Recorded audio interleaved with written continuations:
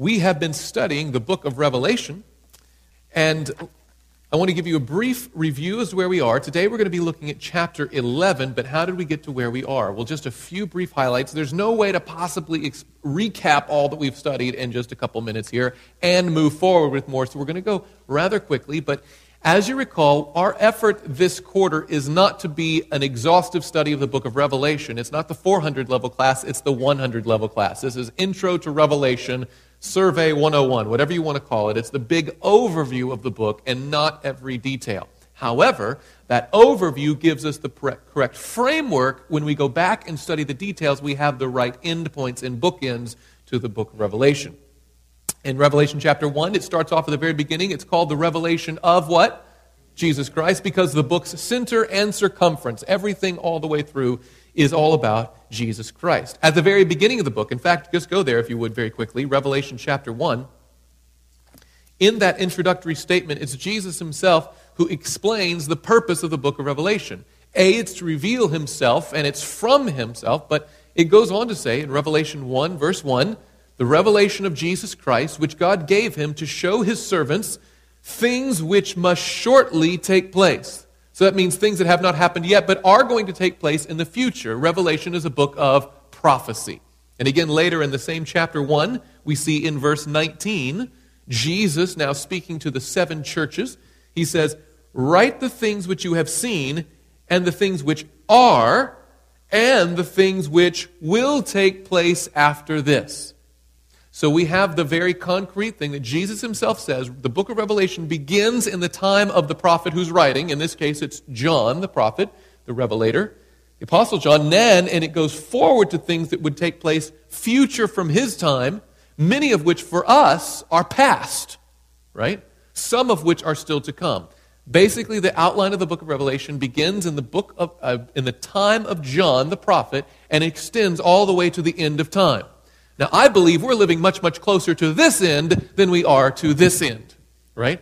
There is a lot that has transpired, but we have not reached the end of time yet, but we're in the time of the end when end-time events are starting to unfold before our very eyes. So the book of Revelation, though it was future to the time of John, is pertinent particularly to our day because I believe we're living in the time of the end.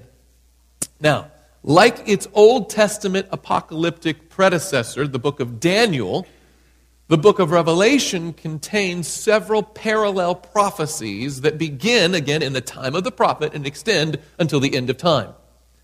Now, in Daniel, you recall, you saw the image, Babylon, Medo, Persia, Greece, Rome, and it outlines world history, and then it repeats that history in Daniel 7, then it repeats the same history in Daniel 8, but each time it adds detail towards the end of time. It repeats and then enlarges. The same thing you see in the book of Revelation. 7 churches cover that same time frame from John to the time of Jesus, second coming, with no stopping in between, just boom, boom, boom, boom, boom. The 7 seals cover that same history, but they pause around the time of the 6th seal to give you a picture of the 144,000, and then it tells you the 7th seal. Then it repeats again the 7 trumpets, and this time at the 7 trumpets, it pauses at number 6 before the sounding of the 7th to give some added detail. And what we find inside of that pause, inside of that set of parentheses, before the sounding of the 7th trumpet, is Revelation chapter 10 and the bulk of Revelation chapter 11. Last Sabbath, we studied Revelation chapter 10. It describes the experience of Christians living during that time, just before the coming of Christ, who, based on their understanding of Bible prophecy, as you recalled, John was instructed basically to live out this experience that the believers would have, and he was instructed to take a little book and do what with it? Eat it. Means to digest it, take it in, and spread a message based on it. That's exactly what happened to Christian believers in that time period in Earth's history. Based on their understanding of the Bible prophecy, they were convinced that Jesus would return about the year 1843 or 1844. Finally, when setting a date on October 22, 1844, their highest hopes were greatly disappointed when Jesus did not return. However, the Lord soon revealed to them that their error lay not in a miscalculation of time, but in the event itself, the understanding of what actually transpired. Jesus did not come to the earth as king. He went into the most holy place as high priest to begin his most holy place final judgment work. Which brings us to the other item highlighted as pertinent, apparently, inside of this set of parentheses, the contents of Revelation chapter 11, which will be the burden of our study today. But before we begin the study, let's begin with a word of prayer. Heavenly Father, thank you so much for giving us your word to study and the guidance of your Holy Spirit to interpret it and make it plain to us today. Lord, you understand we're studying some prophecies with symbolic language, but we understand there's a real meaning to it, and there's a genuine application for us today. Help us to see it. Help us to understand it. And through your Holy Spirit, help us to live the life you want us to live. For we pray it in Jesus' name.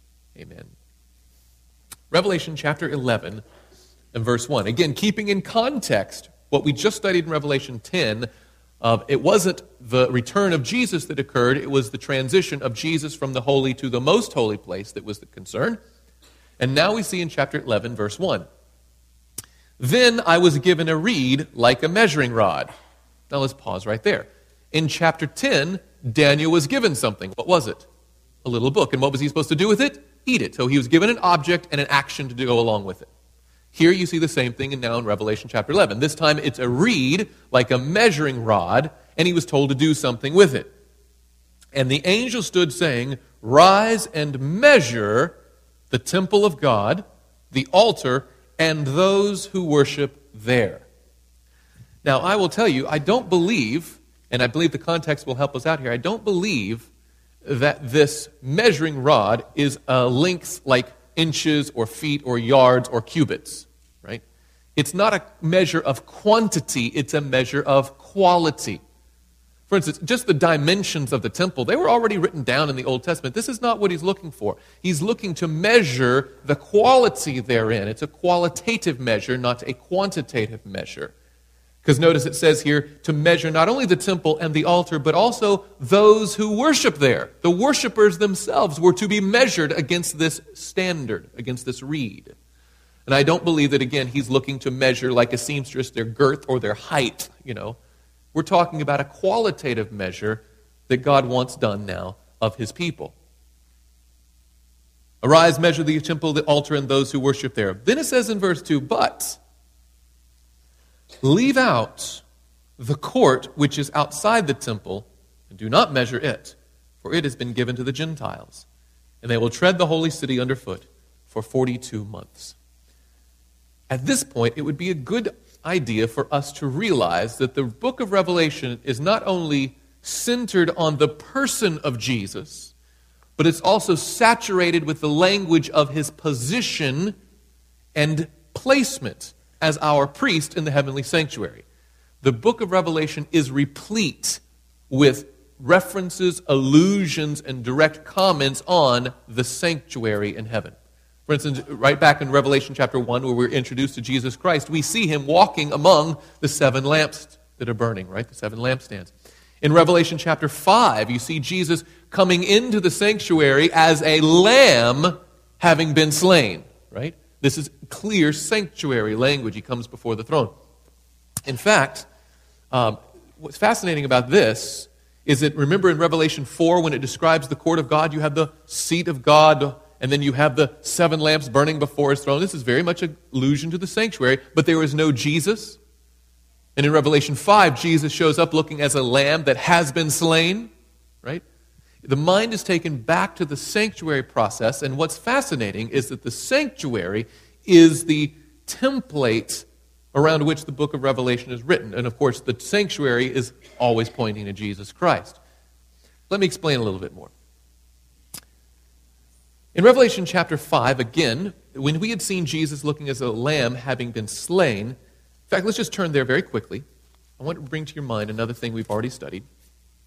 We'll go to verse 6. Right after John was weeping and weeping about no one was able or worthy to open the scroll and loose its 7 seals, one of the elders tells John, "Don't weep."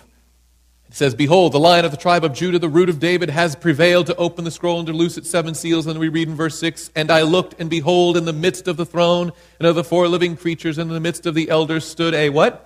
"Lamb, as though it had been slain." And then it says, "having 7 horns and 7 eyes, which are the 7 spirits of God, sent out into all the earth." And in our previous study, we noted that what the experience being described in Revelation 5 is in heaven was the exact same experience that was recorded in Acts chapter 2 occurring on the earth. In fact, right now would be a good time. Go back to Acts chapter 2. Peter himself explains the significance of the outpouring of the Holy Spirit on the day of Pentecost. Again, as we saw in Revelation 5, when Jesus returns, looking like a lamb having been slain, immediately the seven spirits of God are sent, and they're sent not just generally out to the universe, but they're sent out into all the earth. They're sent to the earth on a mission. Okay? In Acts chapter 2, they receive the Holy Spirit from heaven, and they ask the question, what does this mean? And we cannot emphasize it enough. The day of Pentecost was not centered on the Holy Spirit. The day of Pentecost was about Jesus Christ, and the Holy Spirit was simply a signal that Jesus had entered his new phase of ministry. Peter makes this clear. Acts chapter 2, look at verse 33. After going through a long scripture to make his point, he comes to the punchline. Well, in fact, 32, watch this. This Jesus, notice he's speaking about Jesus, God has raised up. And notice what he says, of which we are all what? Witnesses. Had the disciples seen Jesus' ministry firsthand? Yes. Had they seen his death occur? Yes. Had they seen his resurrection? Yes. Jesus came back to them and said, you can touch my scars. You know it's me. In fact, he spent 40 days with them in his resurrected, glorified self. So he comes back. They are all witnesses of his life, his death, and his resurrection. But now let me ask you a question. After he ascended into heaven, could they see what he's doing anymore? No. Watch this now. Again, verse 32. This Jesus God has raised up, of which we are all witnesses. Therefore, verse 33, being exalted to the right hand of God, and having received from the Father the promise of the Holy Spirit, he poured out this which you now see and hear. So the outpouring of the Holy Spirit, the being able to see it and hear it, the visible evidence was not about the Holy Spirit. It was simply a signal that Christ had entered his new phase of ministry in heaven. And when Christ was accepted by the Father, he now receives in exchange the gift of the Holy Spirit and sends him out to tell his people that I am at the right hand of the Father now. That Christ moved from one place to another. Now think about this. What's fascinating about this, of course, all the things that happened on earth, the disciples were firsthand witnesses. They said, we cannot but speak the things that we have seen and heard. But everything that transpired in heaven, they're not firsthand witnesses. They have to rely on the outpouring of the Holy Spirit, the signal. They have to rely on the Word of God to trust that what's going on in heaven is actually going on. They have great reason to believe it's true because they've seen all the things leading up to it, but they cannot peer into heaven and look into the sanctuary of God and see Christ anymore. They only have his representative, the Holy Spirit. Now, why am I emphasizing this point? Let's think about the structure of the sanctuary. Oftentimes we think of the sanctuary consisting of 3 compartments. And while that's physically true, there is one other phase of Christ's ministry involved here. We typically think of the courtyard, the holy place, and the most holy place, right? But Christ, where was the lamb born and raised? Was it born and raised in the courtyard? No. It was out in the camp amongst the people, right? It lived in a world, it grew up. In fact, the bulk of Jesus' life, because of course the lamb represents Jesus all the way through, does it not? The bulk of Jesus' life, the vast majority of it, the first 30 years, were not in ministry per se in a public way. It was living and being raised out in the camp among the people, right? And of course, in the symbolic, in the representation in the Old Testament, the lamb would be raised out in the camp and then brought to the sanctuary where its ministry, its spiritual application would be done, right?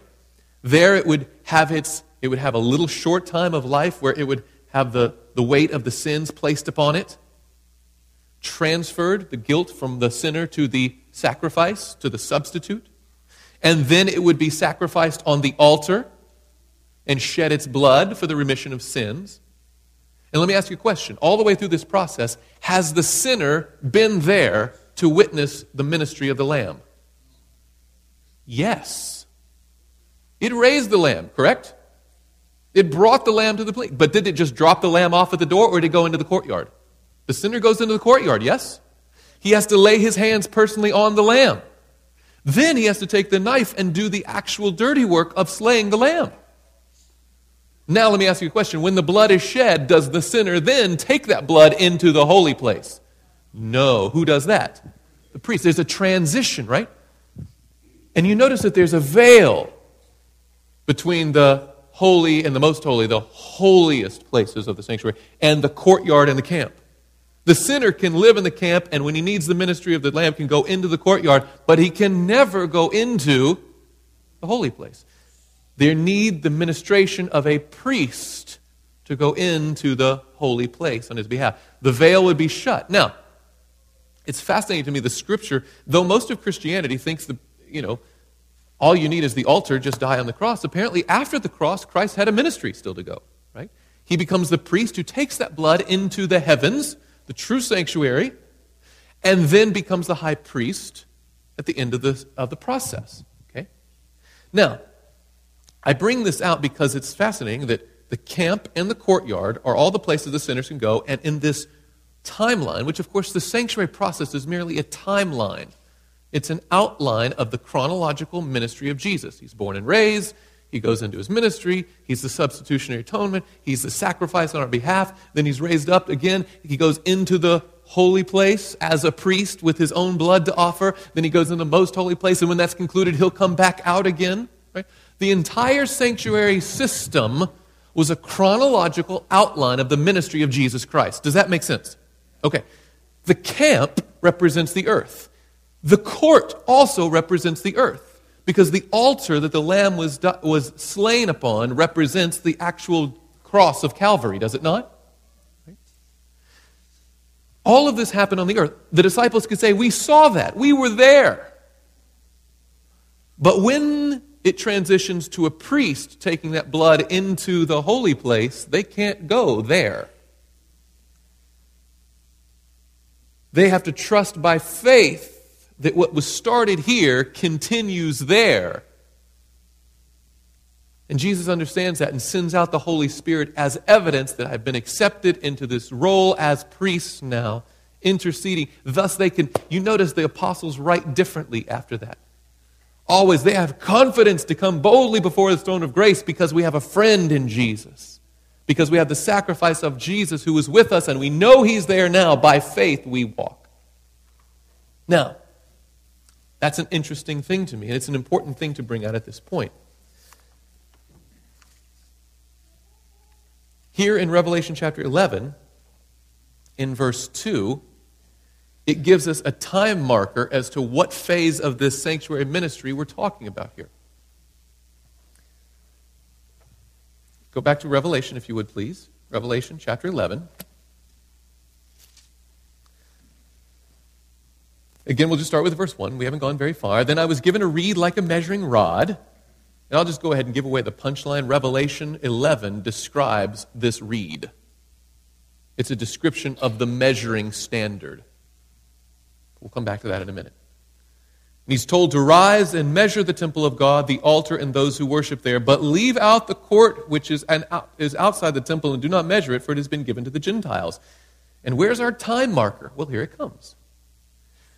For it has been given to the Gentiles, and they will tread the holy city underfoot for 42 months. Now, why is that 42 months so significant? Well, read the next verse. And I will give power to my 2 witnesses, and they will prophesy 1,260 days, clothed in sackcloth. Now, again, just like the contents of the little book which John was supposed to eat in chapter 10, here the measuring rod that John is instructed to use becomes the central focus of chapter 11.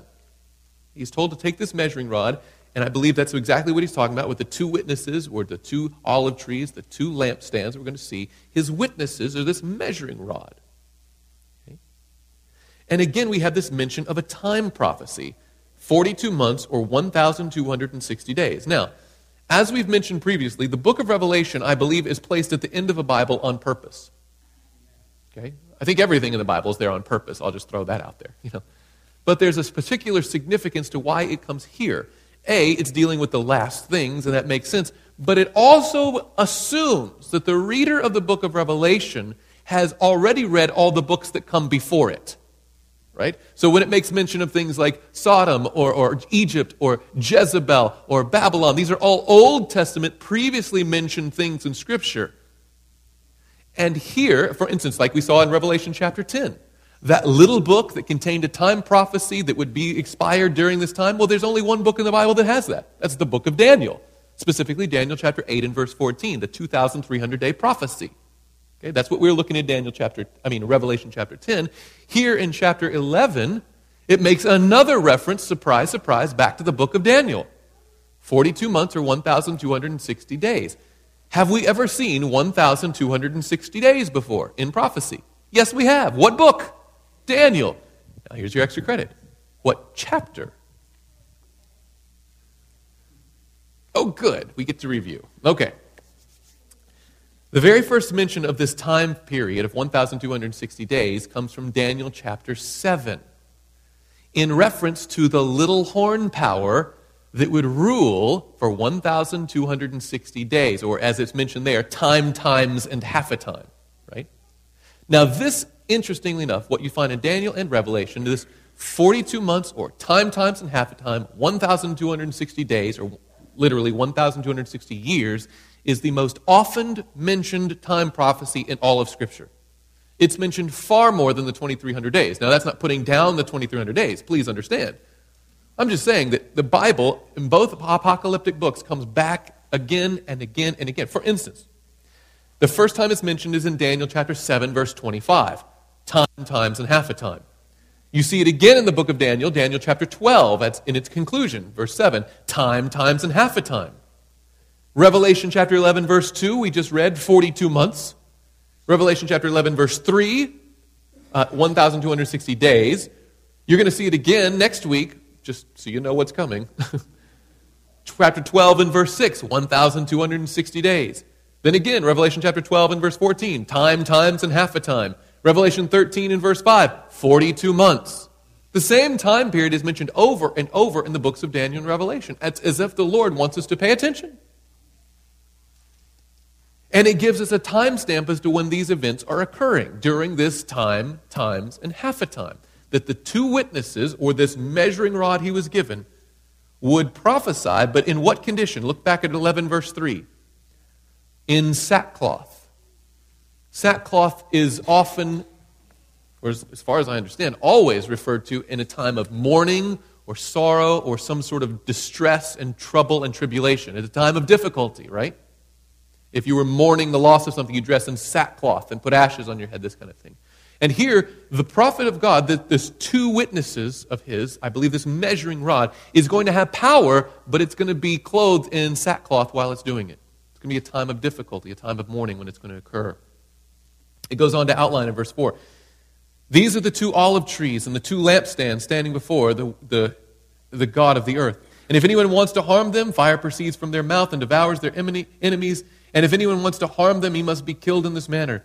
These have power to shut heaven, so that no rain falls in the days of their prophecy. And they have power over waters to turn them to blood and to strike the earth with all plagues as often as they desire. There's power in this witness, these two witnesses. Now,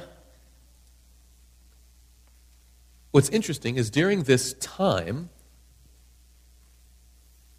of 42 months or 1,260 days, if we have already studied Daniel, which Revelation assumes that we have, we've already established when this time period is.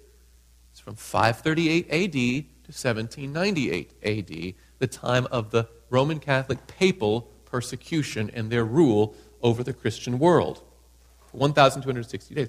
Now, how is it possible that during a time of Christian rule, the Bible could be trampled underfoot, could be clothed in sackcloth? Why would that be? Well, if you know your history at all, during the time, by the way, what do we call that time period typically? The Dark Ages. Why do we call it the Dark? Did the sun not shine as brightly? Of course not. Was it just always clouded? Did they just all live in Michigan? No, of course not, It wasn't talking about a physical darkness, but a spiritual darkness, because the common people, the population was withheld from reading the Word of God. Now think about this, because we're going to show a balance. On one end, during this time of persecution, the Bible was more and more restricted to the clergy, to the professionals, to the scholars, to the priests.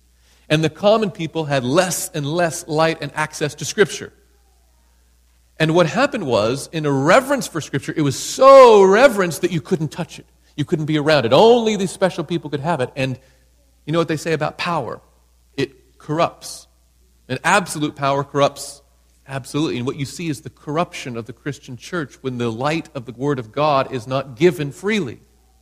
Abuse is starting coming in. And it doesn't begin out loud, but as you go down through the ages, it gets more and more and more and more intense and obscene, these persecutions of the so-called Christian church.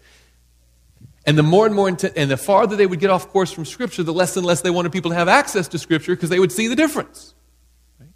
So the Scripture was withheld from the people in a guise of reverence for it, but in reality it was for control of the people. Okay? Now think about this.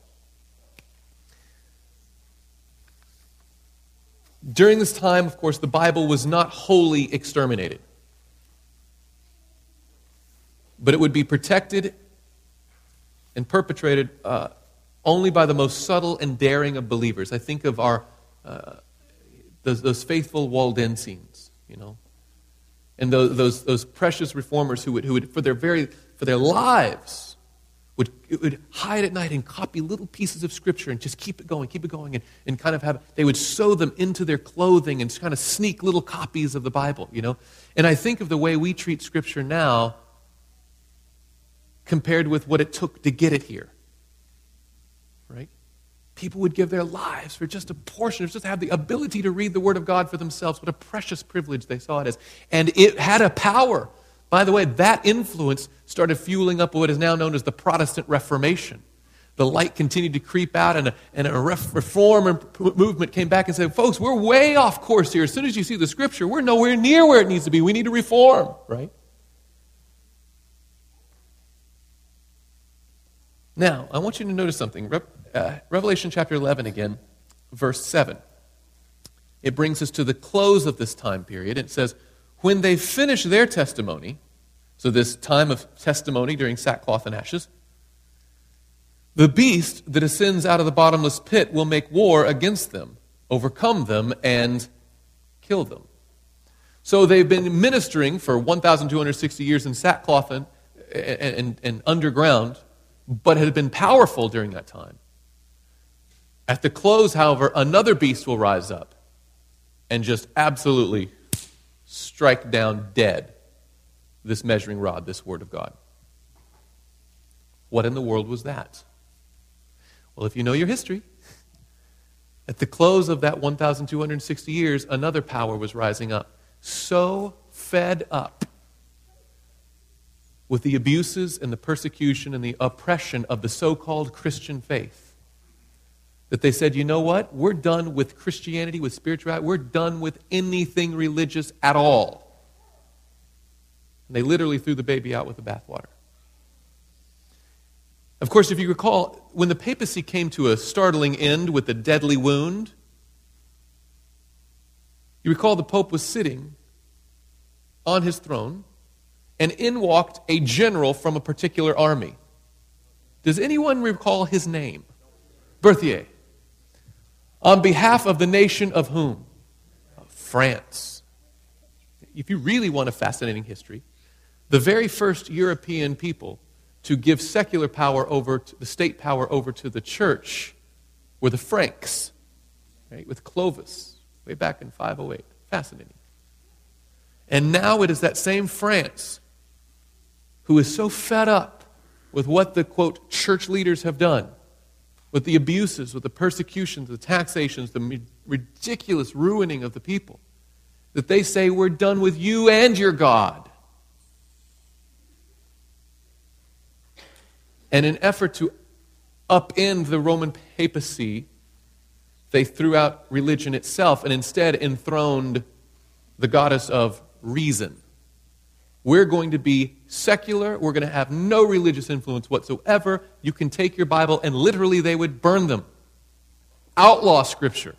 We are a godless nation, serving only, bowing down to only one God, and that is the goddess of reason.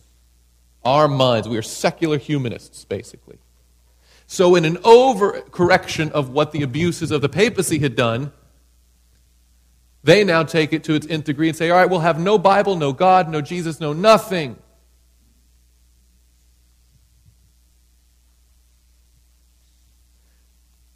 Now, referring to this revolution, we call this, by the way, the French what? Revolution. They're going to completely change the fabric of society. From a religious base to a reason base, that's what their thinking was.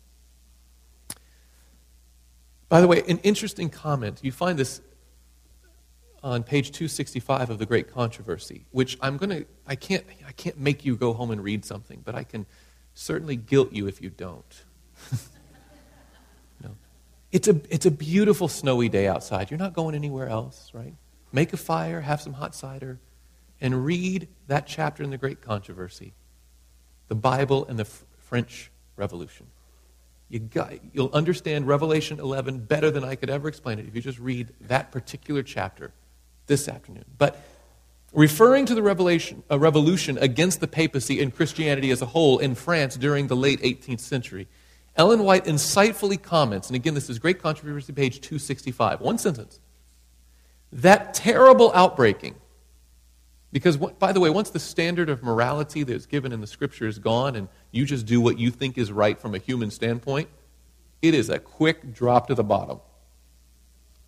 And boy, did France experience that. You back secular history books, Encyclopedia Britannica, look up some of the stuff that went on in the French Revolution seeking their God of reason. It was humanism, which, of course, humans apart from God are being led by Satan. Right? It was a horrible scene. That terrible outbreaking, she says, was but the, and listen to this wording, was but the legitimate result of Rome's suppression of the Scriptures. Think about it. What they did makes sense from a human standpoint. Because if this is what the Bible is really all about, if this is what religion does, we want nothing to do with it. And so they swing all the way over here, and it's the proportional counterbalance to the papal persecution is the French Revolution. And in both instances, the Word of God was either disregarded or, in fact, made illegal. Fascinatingly enough.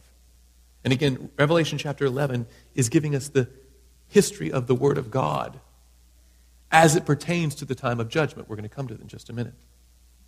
Now, just a few short years, because as we continue in chapter 11, watch this now. Again in verse 7, talking about this French Revolution. When they finish their testimony, the beast that ascends out of the bottomless pit will make war against them, overcome them, and kill them. And their dead bodies will lie in the street of the great city, which spiritually is called Sodom and Egypt. Now, geographically, are we talking about Sodom and Egypt? No. Not physically or geographically, but spiritually, they're Sodom and Egypt. Sodom and Egypt are the most godless references you can make to people groups prior in the Bible, right? Remember when Moses said, I'm here on behalf of Jehovah, let my people go, and the Pharaoh says, who is this Jehovah that I should fear him? I know no God. Right? Sodom, the wickedness that's rampant, he said, it's like that. Verse 9, then those from those peoples, tribes, and tongues and nations will see their dead bodies 3.5 days. Of course, this is prophetically, 3.5 years. And not allow their dead bodies to be put into graves. They're going to mock them, ridicule them, leave them for dead out in the streets. Just run roughshod over the Scriptures.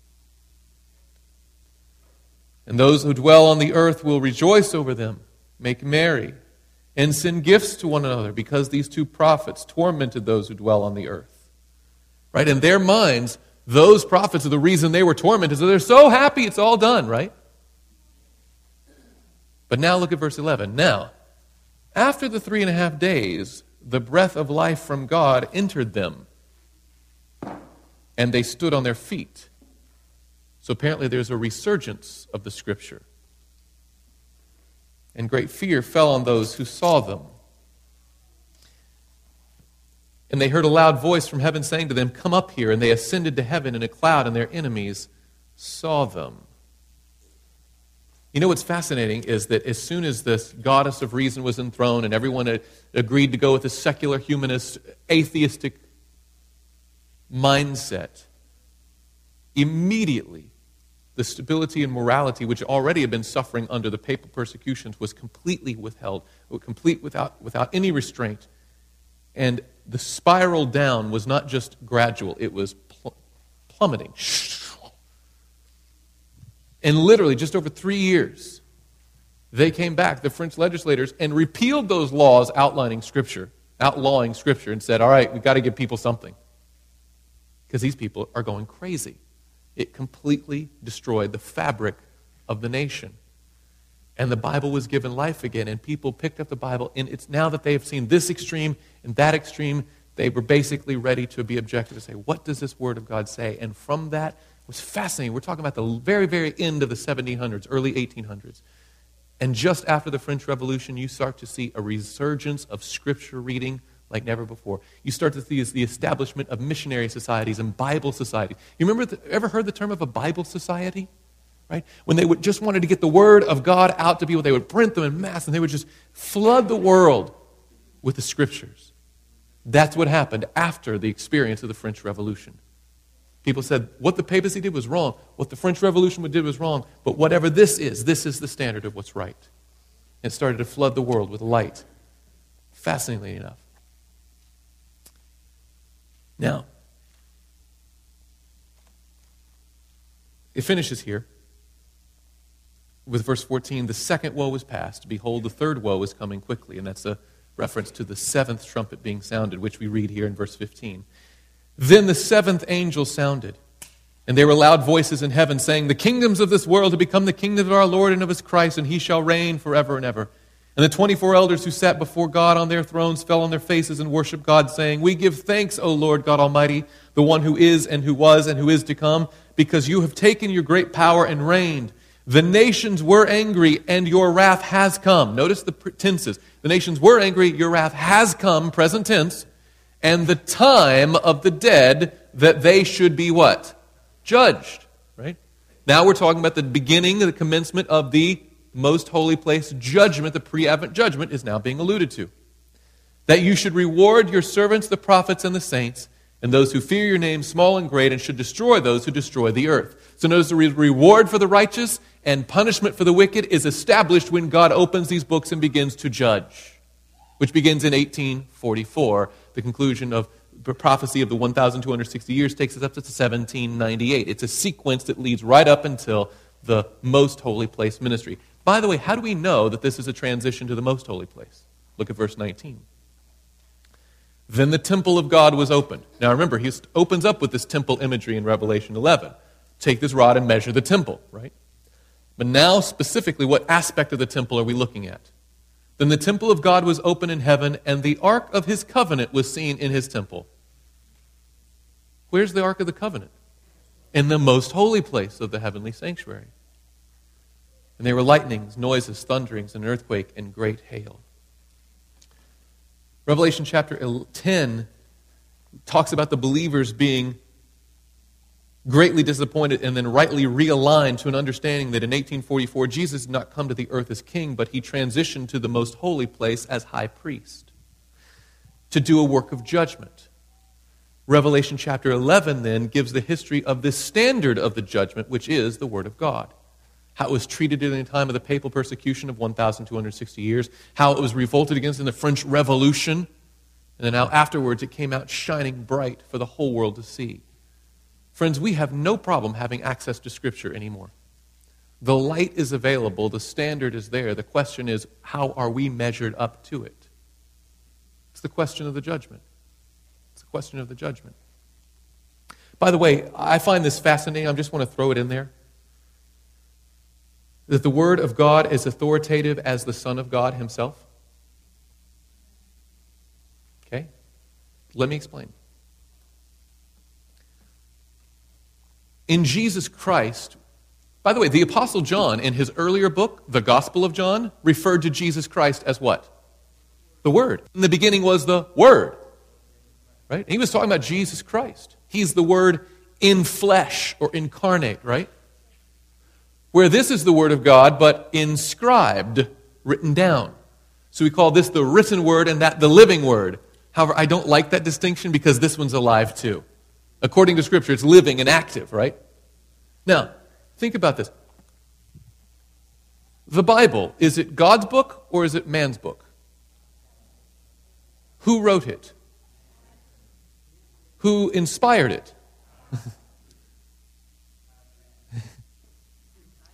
God inspired it. Men wrote it, right? It was his divine ideas put in human language, yes? Jesus Christ, divine or human? Yes, is the answer to that, yes. 100% God in flesh and 100% humanity. It's beautiful. Now think about this. Jesus Christ had a ministry basically in sackcloth, afflicted, smitten by God, right? For 3.5 years, and then received a deadly wound. But after 3 days, rose again and ascended into heaven. It's exactly what you see in Revelation describing with the Word of God. That it had a time of prophetic 3.5 years, times and half a time, when it ministered but under duress in sackcloth. But at the end, something rose up to smash it down and kill it. But after a few days, God revived his word again, and it has power to light the world. Friends, the judge, Jesus, is moved into the high priestly ministry to judge the world, and the standard of his judgment is the Word of God. The Son of God is judging the world by the standard of the Word of God. Does that make sense? We, I believe, are living in the time when Jesus is ministering in the most holy place of the heavenly sanctuary. And the standard of our lives must not be this world, but this Word. Okay? This, I believe, is the message and import of Revelation chapter 11. Revelation chapter 10 gets us to instead of Christ coming the second time, it's his work in the most holy place as the heavenly judge. And then the measuring reed, the standard of that judgment, is the Word of God, the testimony that he's given in this word, which is equal in authority with Jesus himself. Fascinating. The Scripture is the measuring rod John was instructed to take and measure the temple and those who worship therein. It's God's standard of quality, the very transcript of his character.